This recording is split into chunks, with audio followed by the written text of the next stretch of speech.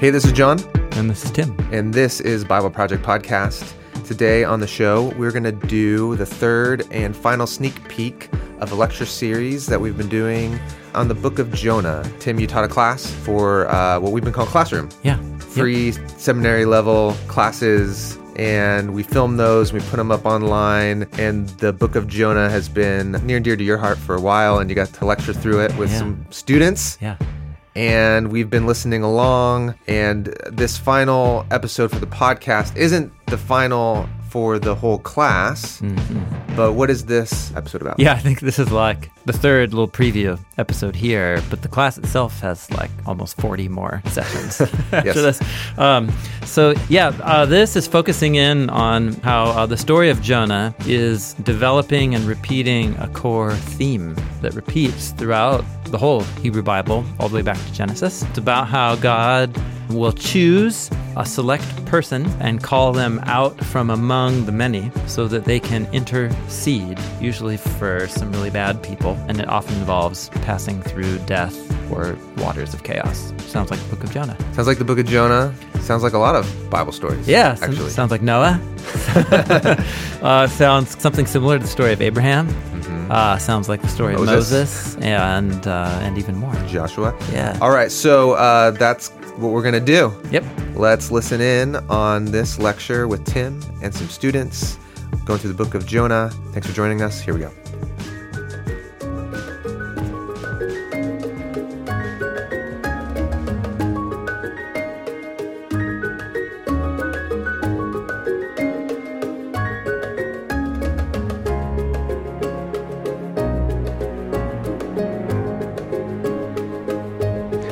Let us turn to the book of Jonah in the Old Testament. We're not going to make it very far in this session, but I think some things will open up for us. If you recall, in the Tanakh organization, the prophets has kind of two main sections. Traditionally, these came to be called the former prophets, which is the first four books, Joshua, Judges, Samuel, Kings, and then the latter prophets, which are what we typically think of, the big three, Isaiah, Jeremiah, Ezekiel, and then the scroll of the 12. So what's interesting is the 12 are called minor prophets in Christian tradition. They never existed independently on a scroll as we have them. They certainly began life as independent works, but at some point they were brought together and were themselves hyperlinked together as a work on a scroll in a very similar way. And so I'll point out some of these. Think of it in terms of works within works within works, collections of collections of collections. And what we just saw in the organization of the macro collection is diverse sections, the Torah, Joshua, Malachi, the beginning of Psalms. Those have all been coordinated together to circle around key main themes that are repeated. So just notice as a pattern of communication how that works then. It means that anytime I'm in one section of these writings, the Torah, the prophets, the writings, I also need to be aware simultaneously of the whole thing at the same time. In other words, when I read Deuteronomy 34, I'm in 3 sentences at the end of the Torah, but when I'm in those sentences, I'm also simultaneously thinking about Malachi and how the whole thing fits together. And so this literature works that way. The whole context needs to be brought to bear on every individual story, say the book of Jonah. But then the book of Jonah will also begin to inform and give me perspective on other things in the collection as well. Let's look at some examples of that. If you look at the first sentence of the book of Jonah, I've got multiple translations open here for the first sentence. Should we read the first sentence? Yeah. Because that's about all we're going to get through in this session. But the word of Yahweh came to Jonah, son of Amittai, saying. Let's just pause. When you see Lord in all capital letters, that's our translations signaling to us that the Hebrew word is the 4 letters of the divine name revealed to Moses. So in some Jewish traditions, a couple hundred years before Jesus, people stopped pronouncing the name aloud to reserve its sacred honor, and so it mostly fell out of pronunciation. And so the word Lord in Hebrew came to be swapped. People would say the word Lord, which is Adonai in Hebrew. And so that tradition is carried forward in our modern English translations. Not too many people are offended by saying the divine name. Some Messianic Jews are, and then some traditional Jews are. But I personally found it to bring a fresh energy to my own reading of the Bible to say the divine name, because it was put there, I think, to be read when Moses and the prophets wrote these texts. So that's a short little thing right there. So the word of Yahweh came to Jonah, son of Amittai. Now there's something hidden here. If you only read the New American Standard, there's something hidden that you won't notice, because the English translation doesn't clue you into it. If I turned, say, to the English Standard Version, the ESV, look at how they render the first sentence. Now the word of Yahweh came to Jonah, son of Amittai, saying. Do you see a difference? Mm-hmm. Yeah. What is it? Now. If I turn to the NIV, just begins with the NIV, and the NRSV, now. Now this, you might think mountain out of a molehill right here, but this is significant, and don't be afraid. I'm going to show you the Hebrew text of Jonah, the opening sentence. You don't have to remember this at all, but that letter right there is the Hebrew letter vav. That's the word and in Hebrew, or wow in and, depending on your pronunciation, vav or wow. And in Hebrew, the word and doesn't ever stand by itself. You attach it to the beginning of, this is true of most Semitic languages. You attach the word and to the word that it's in front of. So the first word is vayehi, and it came about, the word of Yahweh to Jonah. Here's my point. The book of Jonah starts with the word and. It's a connective conjunction. So you just tell me the difference between the word of Yahweh came to Jonah, son of Amittai, and the difference between that and the word of, are you tracking? Yeah. Right. In other words, if an and is there, it presumes a bigger context. Yeah. I'm continuing something. Mm-hmm. So to start a sentence with the word and means there's something before it that you're connecting it to. It's presuming a larger context. So that's just one observation to make. You might think it's minor, and perhaps it is. Second observation, the word of Yahweh came to Jonah ben Amittai. Who's that? Like if you just take the book of Jonah by itself, and you're just like, oh, okay. Am I supposed to know who that is? You are supposed to know who that is, yeah? Because this figure appears elsewhere in the collection, doesn't he? So already in the book of Jonah, in the first sentence of the book of Jonah, the word and, it's like a little thread stitching the book into a context. The book of Jonah doesn't float by itself in the Old Testament. The first word of the book stitches it into a preceding context. The mention of Jonah, son of Amittai, he appears elsewhere in the collection, yes? He appears in 2 Kings. He appears elsewhere in the prophets, in 2 Kings chapter 14. I already knew this was significant, but in actually prepping for this class, I realized just how significant this little story is where Jonah appeals. We're going to spend some time here. What we hear is about a really terrible king named Jeroboam II. Here's what God did for this really terrible king. Yahweh saw the affliction of Israel, that it was bitter. There was nobody bond or free. There was no helper for Israel. So what did he do? He saved them by the hand of Jeroboam, and he restored the borders of Israel back to what they were in the days of Solomon. Well, that's a very nice thing to do. For what kind of king? A terrible king. And who was the prophet there speaking this promise of restoration and blessing on the wicked king? Jonah, son of Amittai. So what we've also got then here in the book of Kings is another appearance of Jonah. Already in the first line of the book, we're hyperlinked into the scroll of the 12 with word and. We're hyperlinked into the prophets. And his role in 2 Kings gets us thinking about, God sending prophets to do good things for people who don't deserve it. I wonder if that has anything to do with the book of Jonah. God sending a prophet to invite people who don't deserve it into blessing. That's interesting.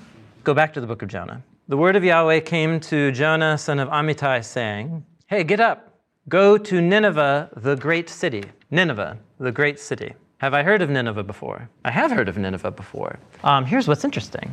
If you're reading in the book of Kings, that story in 2 Kings chapter 14, Jonah announces that the borders of Israel will be expanded, which is always a sign of blessing for Israel when their borders are expanded. Jonah announces that that's going to happen for this wicked, evil king. In the very next chapter, it's all going to be reversed. In the very next chapter, we're introduced to, this is the 2 Kings 15, verse 29. In the days of Pekah, king of Israel, he's after Jeroboam, who Jonah coincided with, who comes showing up to town, taking everybody captive and just like annexing the land of Israel, the king of Assyria, whose capital city is? Nineveh. Now, this is after Jonah in the narrative. Are you tracking here? So, in other words, what Jonah is announcing is going to be reversed and undone by the people who he is sent to in the story, but in the narrative time, it hasn't happened yet. But for the reader, you know all of this. You see what's going on here. So that's interesting. So the role of Nineveh, or Assyria, is also connected to kings. But this is for the first time you've heard about the city of Nineveh. This is really Bible nerd trivia right here. The first time you've heard of the city of Nineveh. There's this weird story in the book of Genesis. And it's in the list of genealogies after Noah gets off the boat. You know this? Noah gets off the boat. This is Genesis 10. It's called the Table of Nations. It's a listing of 70 nations that make up the map of the kind of biblical world. And Noah has 3 sons. Ham, Shem, and Japheth. And we get a list of the sons of Japheth. We get a list of the sons of Ham. Ham's firstborn son, Cush. Cush then has 7 sons. And then we're told of an additional 8th son. So it's a grandson of Ham. And that guy's name is Nimrod. His word spells rebel in Hebrew, like motorcycle rider, a rebel with a cause or without one. He is a mighty warrior on the land. Yeah, he's a violent, mighty warrior. And he loves to hunt animals. We'll talk about this later. He's the first king in the Bible. He's the first king. And where did he build his first kingdom? Babylon. 4 cities, yeah? Babel is the Hebrew word Babylon. In other words, in Hebrew, it's one word, Bavel. It gets translated Babel here and in the next story, building the city and the tower. And then for the rest of the Bible, our English translators translate the same word, not as Babel, but as Babylon, which I think severs the connection for many people. But it's the same place here. It's Babylon. I wish I knew why. So he builds 4 cities to build his empire here by the Euphrates in the land of Shinar. And from that land, there was part 2 to his empire. Is Babylon good or bad in the Bible? Mostly bad, though there are some redemptive moments that are really significant. So this is like Evil Empire Part 1, cross the Euphrates, the Tigris, Evil Empire Part 2, and what does he build next? He went forth into Assyria, and he built Nineveh, and also Rehovot Ir, and Kala, and Rezin, another 4 cities. Between Nineveh and Kala, that is the great city. The great city. So go back, look at Jonah again. How does Jonah begin? Arise, go to Nineveh, that great city. Do you want to know how many times that phrase, that great city, appears in the Hebrew Bible?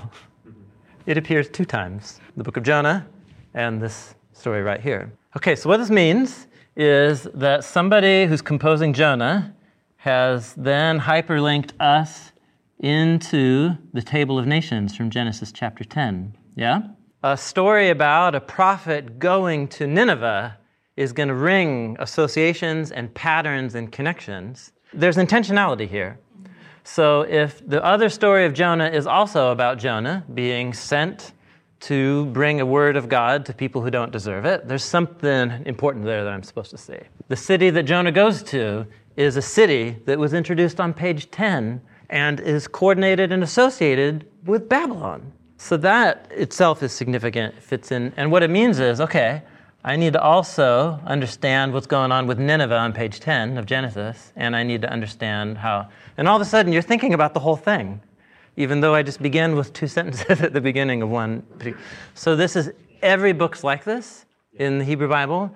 Every paragraph of every book in the Hebrew Bible is like this. And so for a long time, I was just I felt like I'm in the haze now because everything's about everything. But Psalm 1, just give it a lifetime. And what you'll find is after a couple years, you'll start to know your way as you learn to spot a hyperlink. You follow it through. Pause on Jonah. What's going on in 2 Kings 14? Well, that requires to know what's going on in 2 Kings 13 and 14, and actually that whole section, 13 to 17. And Jonah fits, I see, back to Jonah. It's like reading a set of web pages that are all hyperlinked. And they're all about coordinated topics and ideas. It's a little mini universe that creates associations as you go from page to page to page and back, and everything gives you new angle and depth and perspective on everything else. So this is essentially what we're going to be doing, is working our way through the book of Jonah, following patterns and hyperlinks. Somebody's trying to get us to do this. We're not just making this up. And so the ways that the biblical authors pattern and hyperlink things, it's a skill set. And the most important skills to develop as you learn to do it is learning to spot repeated words. I mean, you think the phrase, that great city, there's ways to search for things in the Bible now, and it's quite surprising. You would think it would occur on every other page, but it doesn't. It occurs twice. And it's all both about Nineveh and... So let me just pause on that point, as we've just worked through the first sentence. But I feel like the principle that we just introduced is really significant. We're going to keep returning to it. The hyperlinked nature of the text in the collection. Thoughts or reflections? I'd never noticed that connection between that great city here in Genesis and Jonah, but now especially with the association of Nineveh as, with Babylon and other unpleasantness. Why would it be called that great city? Yes. Which, for us, great has this connotation not just of size, but also of something good. And so is that in there as well, or is this a different meaning? Yeah, different. Yep. The Hebrew word is gadol. Yeah, in English, the word great has that's great. Probably that's a metaphorical meaning of something is good. It's a metaphorical development off of a metaphor. If it's big, it's good. But it's big, large. And then it can refer to something's size. So it can have a literal meaning, big in size. It can have metaphorical meaning, big in significance. Because it can refer to something that's important. But it's not used in the sense of, that's great. That's an English thing. Thank you. That's a great. I didn't mean to do that. I wish I had meant to do that, but yeah. When we looked at what happened after what we saw in 2 Kings 14, and we went to 2 Kings 15, and we see the reversal of the land. Now, how does the book of Nahum tie in? Yes. Is it that time? Assyria starts to knock on the door of the northern kingdom of Israel in chapter 15, and that's in the mid-700s BC. The kingdom of Assyria actually is conquered by Babylon in 612 BC, 100 and decades after the time of Jonah. And so that's the book of Nahum's registering that right there. However, the book of Nahum is one of the scrolls of the 12 prophets. So you already know as a reader of the scroll of the 12 that the Ninevites repent of their repentance, which makes it a fascinating meditation point, that even those who at one moment recognize the grace and mercy of God and experience it, it doesn't mean that they continue to bask in it, especially if they turn back to the way they're going. This is what Jeremiah 18 is all about, and it's why there are major hyperlinks to Jeremiah 18 in Jonah chapter 3. So we'll get to that very point. But you're right, Nineveh eventually does end up in ruins, just like Jerusalem and just like Babylon. So with Jonah beginning with Vav or Wow, are we pretty certain that traditionally Obadiah always preceded Jonah, so that Wow, that link would come right after Obadiah? And so it seems like that should cause us to ask the question, what's the main message or idea behind Obadiah that Jonah's now making a statement about? Correct. Is that the right way to think about it? I think so. There's a little bit of variation in ancient manuscripts about the ordering of the scrolls within the 12. There's actually one little Dead Sea Scroll fragment. The only fragment of Jonah has it following Malachi. That's interesting. So I'm still in a state of development on how significant sequential ordering is. I do think it matters on a macro level. Look at the shape of the Tanakh. But at the same time, once everything gets hyperlinked, put it anywhere. The point is follow the hyperlinks to the relevant spots, and you'll see what you're supposed to see. But there is a significant, the fate of the nations in the day of Yahweh is a major theme in the Scroll of the 12. And who among the nations, who is it that will call on the name of the Lord and be saved? Which is from the book of Joel. And that has relevance for the book of Acts, because the apostles find themselves really thinking about who is included on those who call on the name of the Lord. And does it include non-Jews as well? And they come to the conclusion that it does by quoting from the Scroll of the 12. And what they quote from is Amos, but Jonah's not that far away, Yeah. It's a reference back to Joe's question about this great city. So you said that there's only two places where it's... The phrase, this is the great city. Right. Do you think that there's a connection, though, to other great cities that exhibit the same sort of characters that Babylon does? I'm so glad you asked that question. I'll tell you the reason why I ask. Please, yes. Because other renditions of, again, I don't know Hebrew. I'm going to make it very clear, I did not take Hebrew. But from my recollection, other meanings for gadol is to exalt yourself to a position of greatness, which is something that's also a recurring theme. So do you think that that plays into it? So not necessarily exactly the same phrasing, that great city, but other great cities referred to in the Bible who demonstrate the same sort of character. Do you think that there's a link between? Yeah, great question. And I do think so, for a different hyperlink than the word great. Though that word great is significant for this connection here. So yes, but that's perfect timing.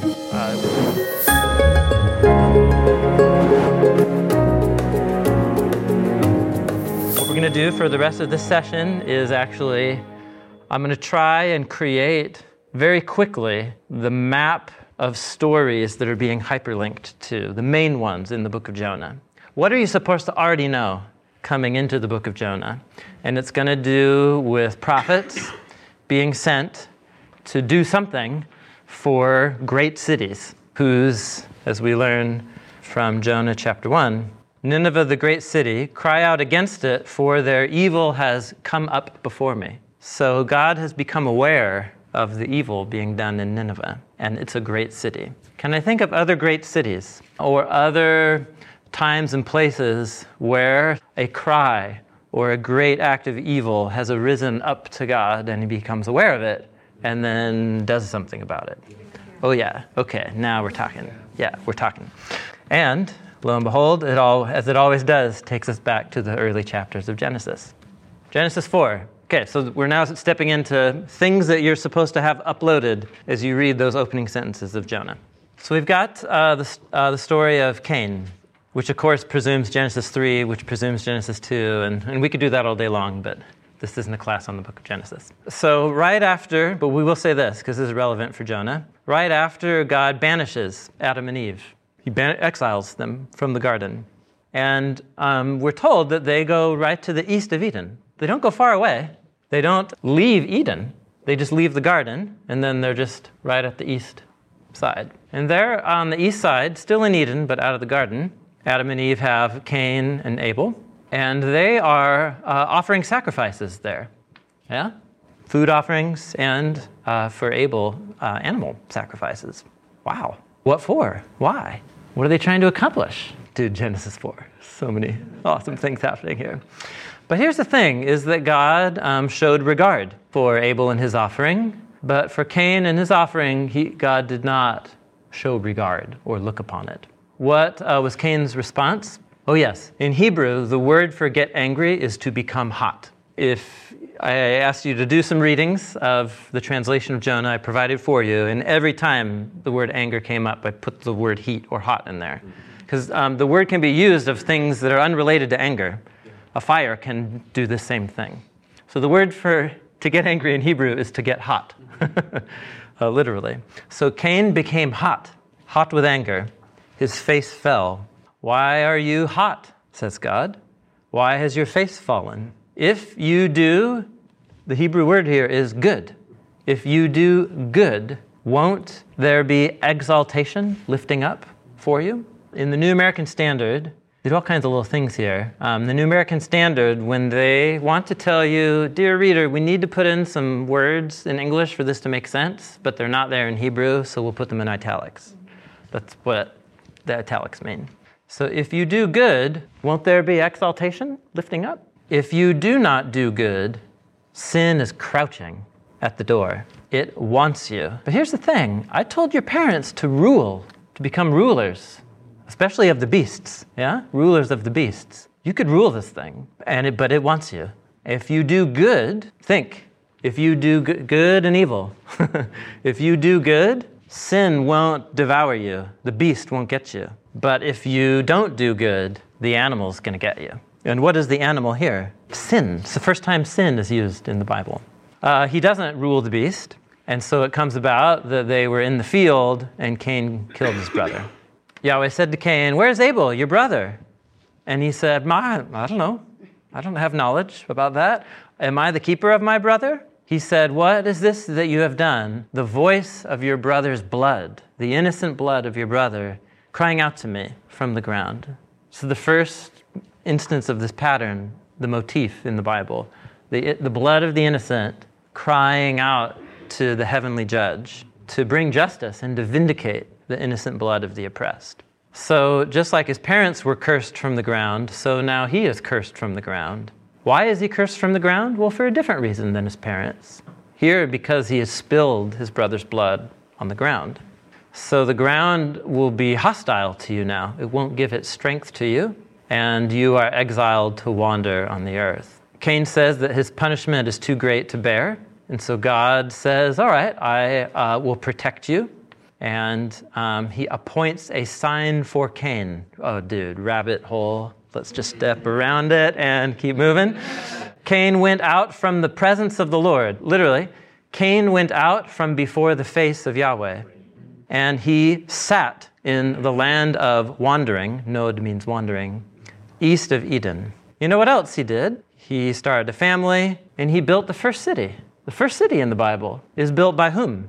By the murderer. By the murderer. And then, it's interesting. There's a line of 7 generations that come from Cain, and the 7th from Adam through Cain is a guy named Lamech. What do we know about Lamech? He's the first character to have more than one wife, and he is a murderer even greater than Cain. He says, I've killed a man for wounding me, a boy for striking me, and listen, if God protected Cain 7 times over, then here's what I declare. God has to protect me 70 times 7. This is the first city of blood, the city of blood in the Bible. And so you're meant to say, well, if Cain killed his brother and the blood cried out from the ground, Cain builds a city and then his descendants murder by multiples, right, of 70, ... How much, and the story doesn't say it because it doesn't need to. Right. It's leading you to the conclusion. Abel's innocent blood cried out from the ground. Oh man, how much innocent blood's crying out now? Yeah. Are you tracking with me?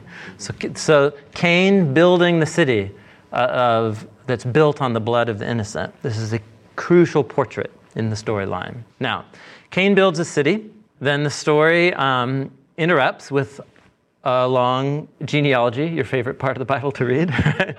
And you get, sorry, there's too much to do here. When the narrative picks up again, who do we meet? But some of the strangest characters in the Bible, Genesis 6. People are multiplying on the face of the land. Oh yeah, through the line of Seth that replaced Cain, or replaced Abel, and now through the line of Cain and his murderous city, and we've heard some about them. Here's something else that happened in that day. The sons of God, which is a standard reference in the Hebrew Bible for spiritual beings. Spiritual beings saw that the human daughters of men were, in Hebrew, good. And they took for themselves wives, whomever they chose. They saw that something was good, and they took it. This whole sentence is mapped in Hebrew right on to Genesis 3, verse 6. The woman saw that the tree was good, delight to the eyes, desirable for wisdom, and she took from it. So this is going to be a key design pattern in the Hebrew Bible to signify this is a fall moment. This is somebody failing. They had great opportunity and they're failing. So the spiritual beings are having their fall moment. You had the humans in the garden being tempted by a spiritual being, and now you have spiritual beings being tempted by human women. Do you see the inversion of Genesis 3 here? Yeah. A woman and the snake. Now you have spiritual beings and women. So here's the crazy thing that happens is Genesis 6, verse 3, the rabbit hole, step around the rabbit hole here. God says that from this moment forward, 120 years. And whether he's talking about the lifetime of humans or the amount of years starting the countdown to the flood, two different options there. I think the second one's more compelling. The point of the narrator is what he really wants to tell us is, there were giants, the Nephilim were in the land in those days. And also, out of these marriages between the sons of God and the human daughters came the Gibborim, mighty warriors of old. Did we just read something about a mighty warrior of old? Oh, yeah. It's one of them who built the city of Babylon. Remember? Nimrod. He was a Gibbor. He's a mighty warrior, one of these violent warrior guys. He's like Cain. He's like Lamech. He's like those mutant offspring of the sons of God and women. And he's the one who builds the next city after Cain. This is the second city being built after Cain. And then also, what does he build? Nineveh. So do you see, there's a portrait. Somebody wants us to watch the development of human civilization being built on the blood of the innocent. Violent warriors who found cities on the blood of the innocent. It's human history, right? This is what Jonah 1:1. Go to Nineveh, that great city, which is tied into this legacy that comes right from the fall in the garden in Cain.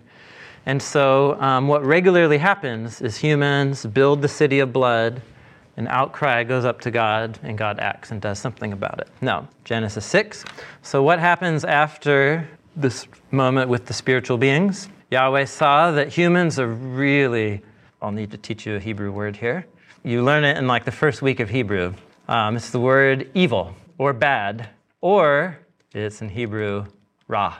In English, the word evil has a philosophical layer to it of like natural evil, inherent evil, moral evil. And ra can refer to that. Ra can also refer to a circumstance or a situation that hurts people.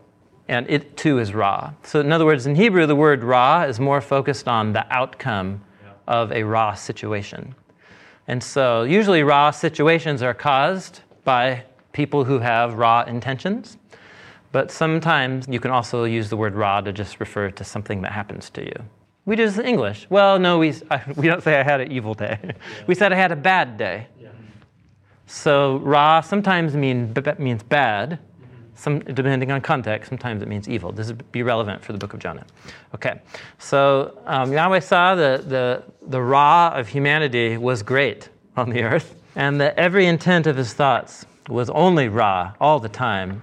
So the Lord was sorry that he made humans on the earth. Let me teach you this word, which is of utmost importance for the book of Jonah. To be sorry.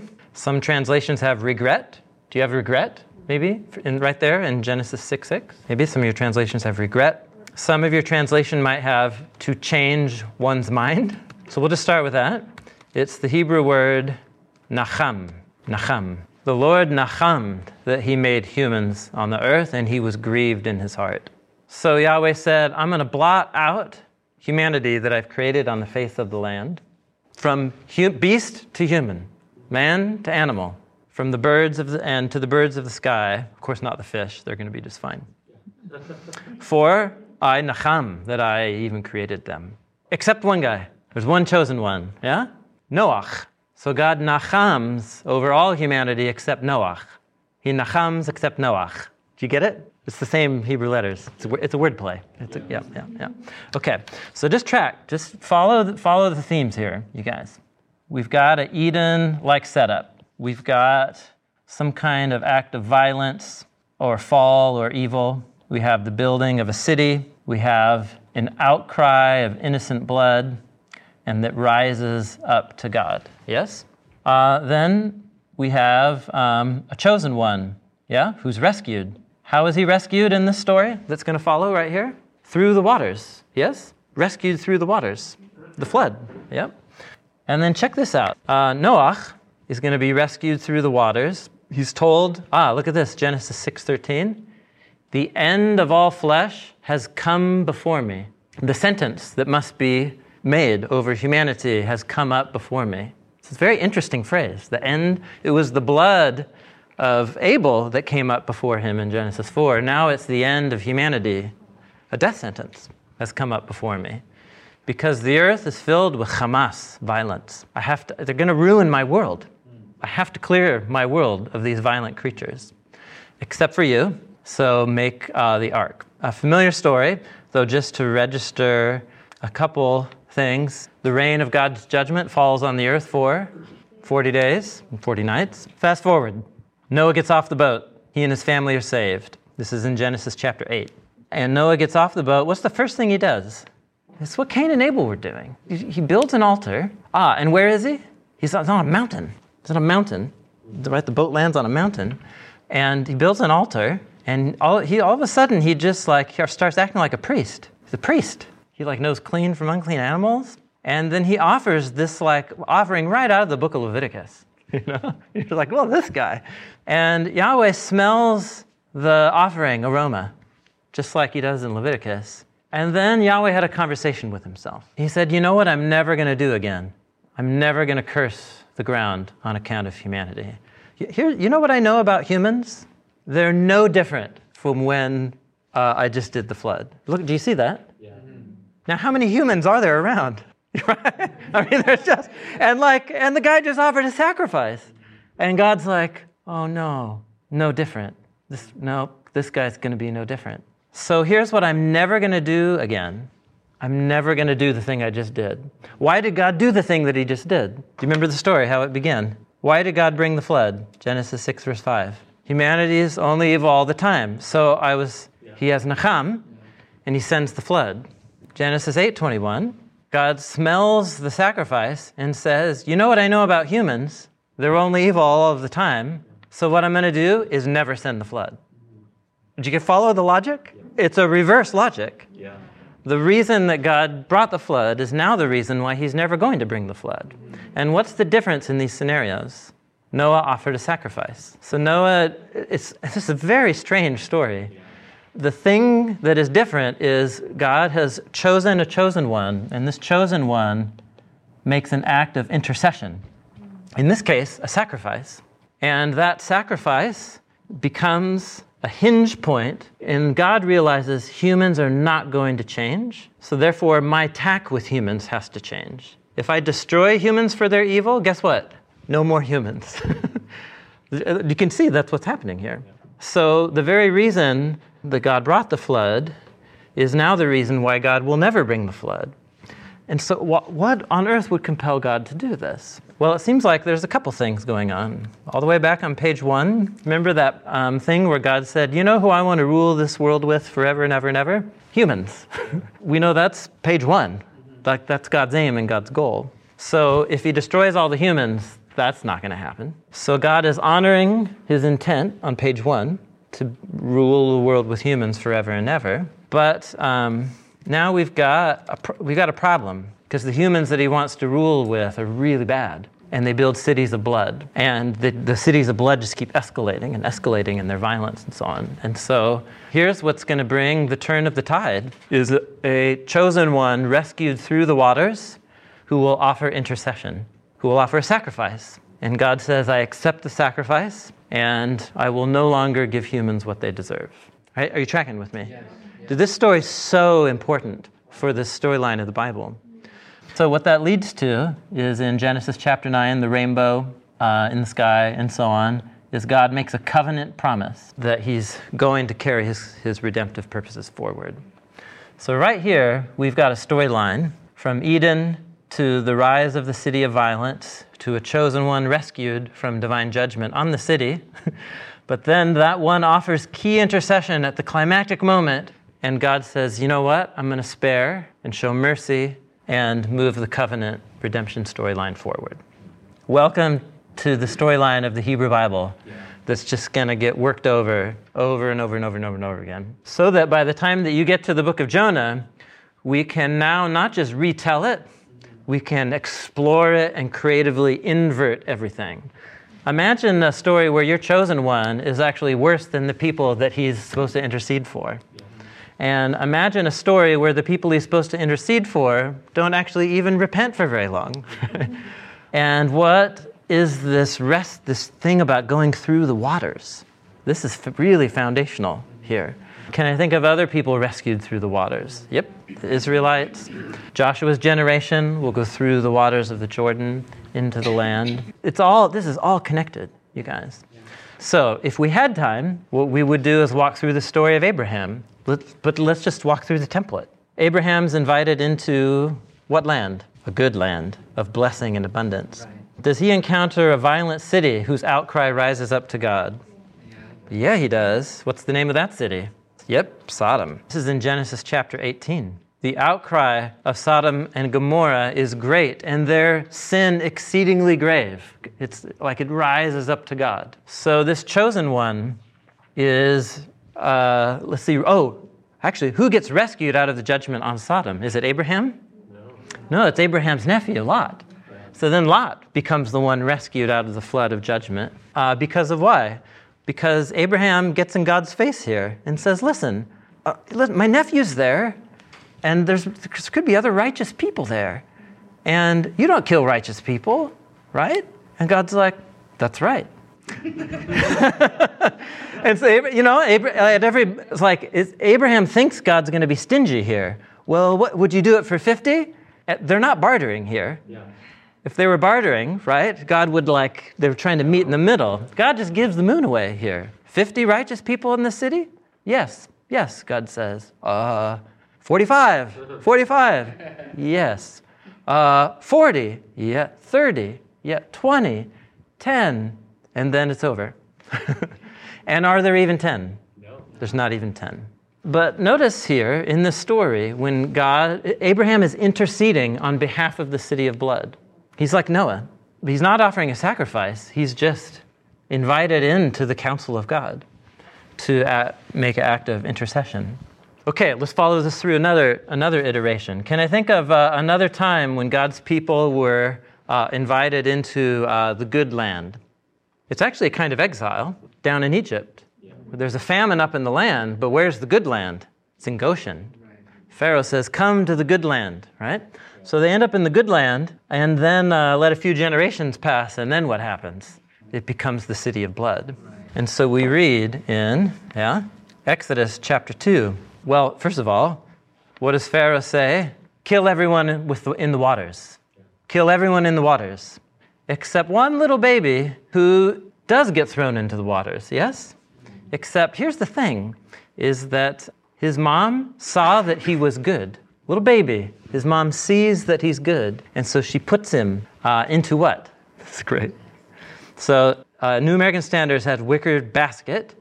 The word basket is the word ark. The word ark, teva, appears in two stories in the Hebrew Bible. The story of Noah and right here. So Noah is put into a little mini ark, and he goes through the waters, doesn't he? And then it's precisely his going through the waters that lands him into the house of Pharaoh, where he becomes the downfall of Pharaoh. This is interesting. At the end of Exodus chapter 2, in the course of many days, the king of Egypt died, and the sons of Israel sighed because of their bondage. They cried out, and their cry rose up to God. This is Abel's blood. This is the oppressed of Sodom and Gomorrah. Do you see how this works here? Yep. So who's the chosen one rescued through the waters? So it's Moses, but then what is he going to do with all of the people? Then all the people are going to be rescued through the water. And, again, of relevance for the book of Jonah, this is Exodus chapter 14, when Pharaoh chases after them, right, into the waters. what do the Israelites say? This is so good. Yeah, yes, totally. They say, isn't this the word that we spoke to you when we were back in the land of Egypt? So just pause. Isn't this what we said a long time ago when we were back in the place where we wanted to be? It would be better for us to serve the Egyptians than to die in the wilderness. Just tuck that line away. Tuck it away. Stand by and don't be afraid, for today you will see Yahweh's salvation. Salvation belongs to Yahweh. Mm-hmm. And so what does he do? He brings a wind, and that wind parts the sea so that in the midst of the sea, they pass through on the dry land. So now you've got all of the chosen ones rescued. They go to Mount Sinai. We could go on. I need to find a way to land this plane, but I can't resist. This is too good. They go to the foot of a mountain, don't they? They go through the wilderness to land at the foot of the mountain. They get married to Yahweh, and the first 10 rules, first 10 terms of their marriage, the first 2 are no other gods, no idols. What's the first thing that they do? Okay? First thing that they do is make an idol. Exodus 32. The people saw that Moses is up there. How long is he up there for? 40 days and 40 nights. He's up there, and we don't know what happened to him, so make us a god who will go before us. Because Moses, who knows what happened to that guy? So they make this idol, and then the sound of their revelry rises up to Moses and God on the mountain. And so God says, leave me alone that my heat may burn against these people. I'm going to destroy them and make you the great nation. Oh, that's a bad idea, says Moses, for a couple reasons. First of all, bad PR with the Egyptians. They're going to be like, he clearly has a lot of power, and then he's going to rescue the people and then destroy them. That's a crazy God. It's a God who's inconsistent with his purposes. So bad PR with the Egyptians. And remember, Abraham, the promise that you made, that you're going to bless the nations through this people. Yeah. So the Lord nachamed about the Ra that he said that he would do to these people. He nachamed about the Ra. And who is the one? Okay, so this is fascinating. So in this story, who is the one whose evil causes an outcry to rise up to God? It's the people who were just rescued. And now who is it that's standing in the gap to intercede on their behalf? Moses. So it's Moses the intercessor, and he intercedes. And what he reminds God, he tells God to change by being the same, by being faithful to his promises to Abraham. Dude, check this out. The story goes on about Moses' intercession. In verse 30 of chapter 32, he says to the people, you guys have committed a great sin. I'm going to go up to the Lord, and maybe I can work this out.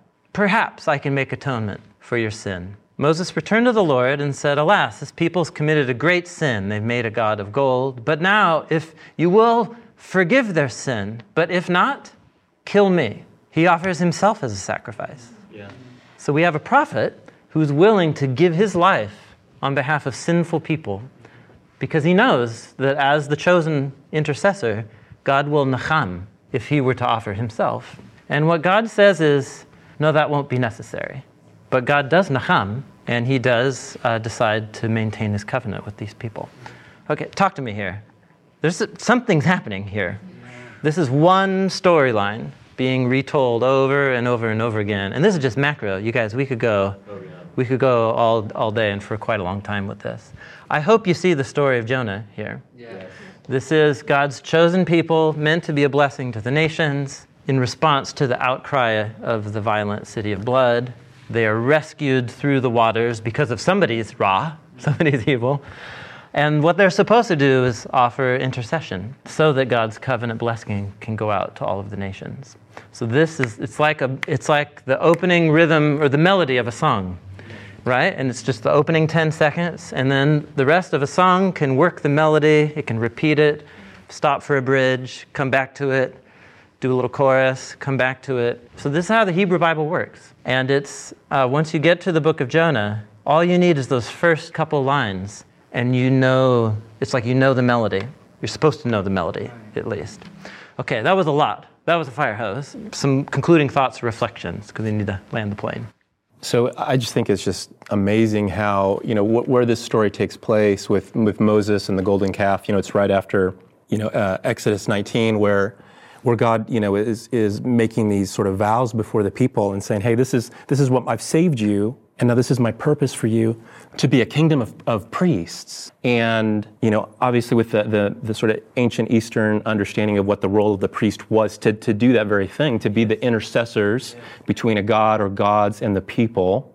And it's like there's this wonderful story interwoven with this, in case you might be confused what this is supposed to look like on the macro scale. Here's a micro story of Moses doing the very thing for his own people that Israel is supposed to be for all of their brother and sister nations. Yeah, that's right. In the world. And it's just, you got it. Blows me away. That's the Hebrew Bible. Yeah. So that forgiveness and repentance can be proclaimed to the nations.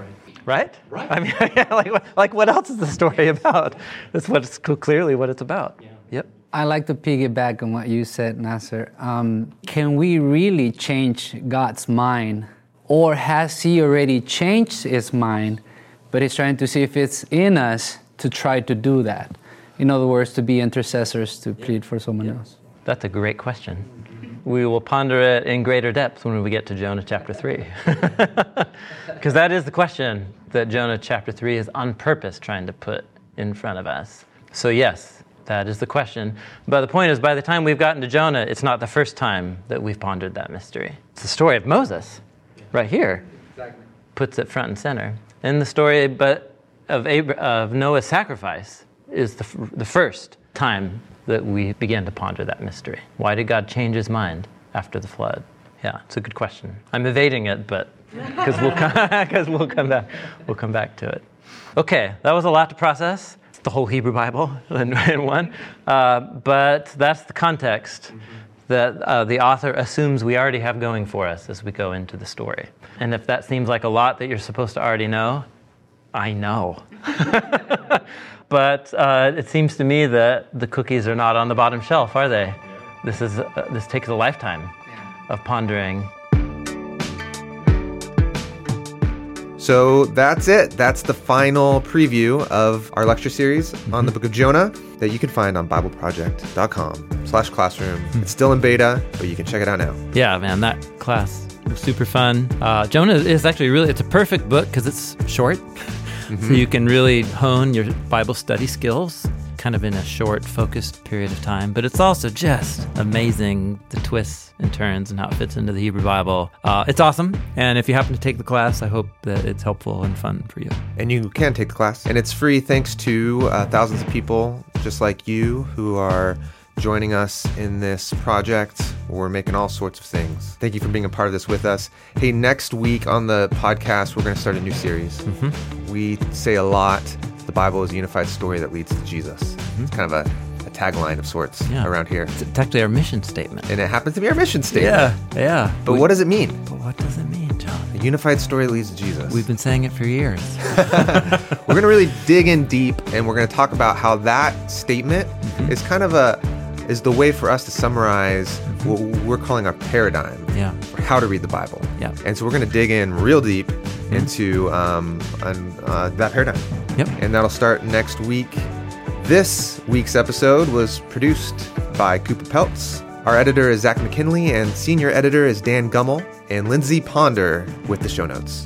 Hi there, this is Vanessa, and I'm from the sunny island of Singapore. I first heard about Bible Project from my social media feed. It was a short animated video that made sense of these ancient texts from the Bible. I now use Bible Project for my own quiet time, a space where I carve out and reflect on how I live my life. My favorite thing about Bible Project is the relevancy of the messages given, how they connect teachings from the Bible to the world today, and how we can learn to treat others and ourselves. We believe the Bible is a unified story that leads to Jesus. We're a crowd-funded project by people like me. You can find free videos, study notes, podcasts, classes, and more at BibleProject.com.